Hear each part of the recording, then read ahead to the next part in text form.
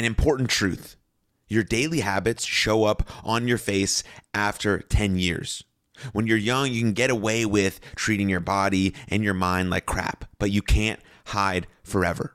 10 years later, your good or bad daily habits show up on your face. Act accordingly. You do not decide your future.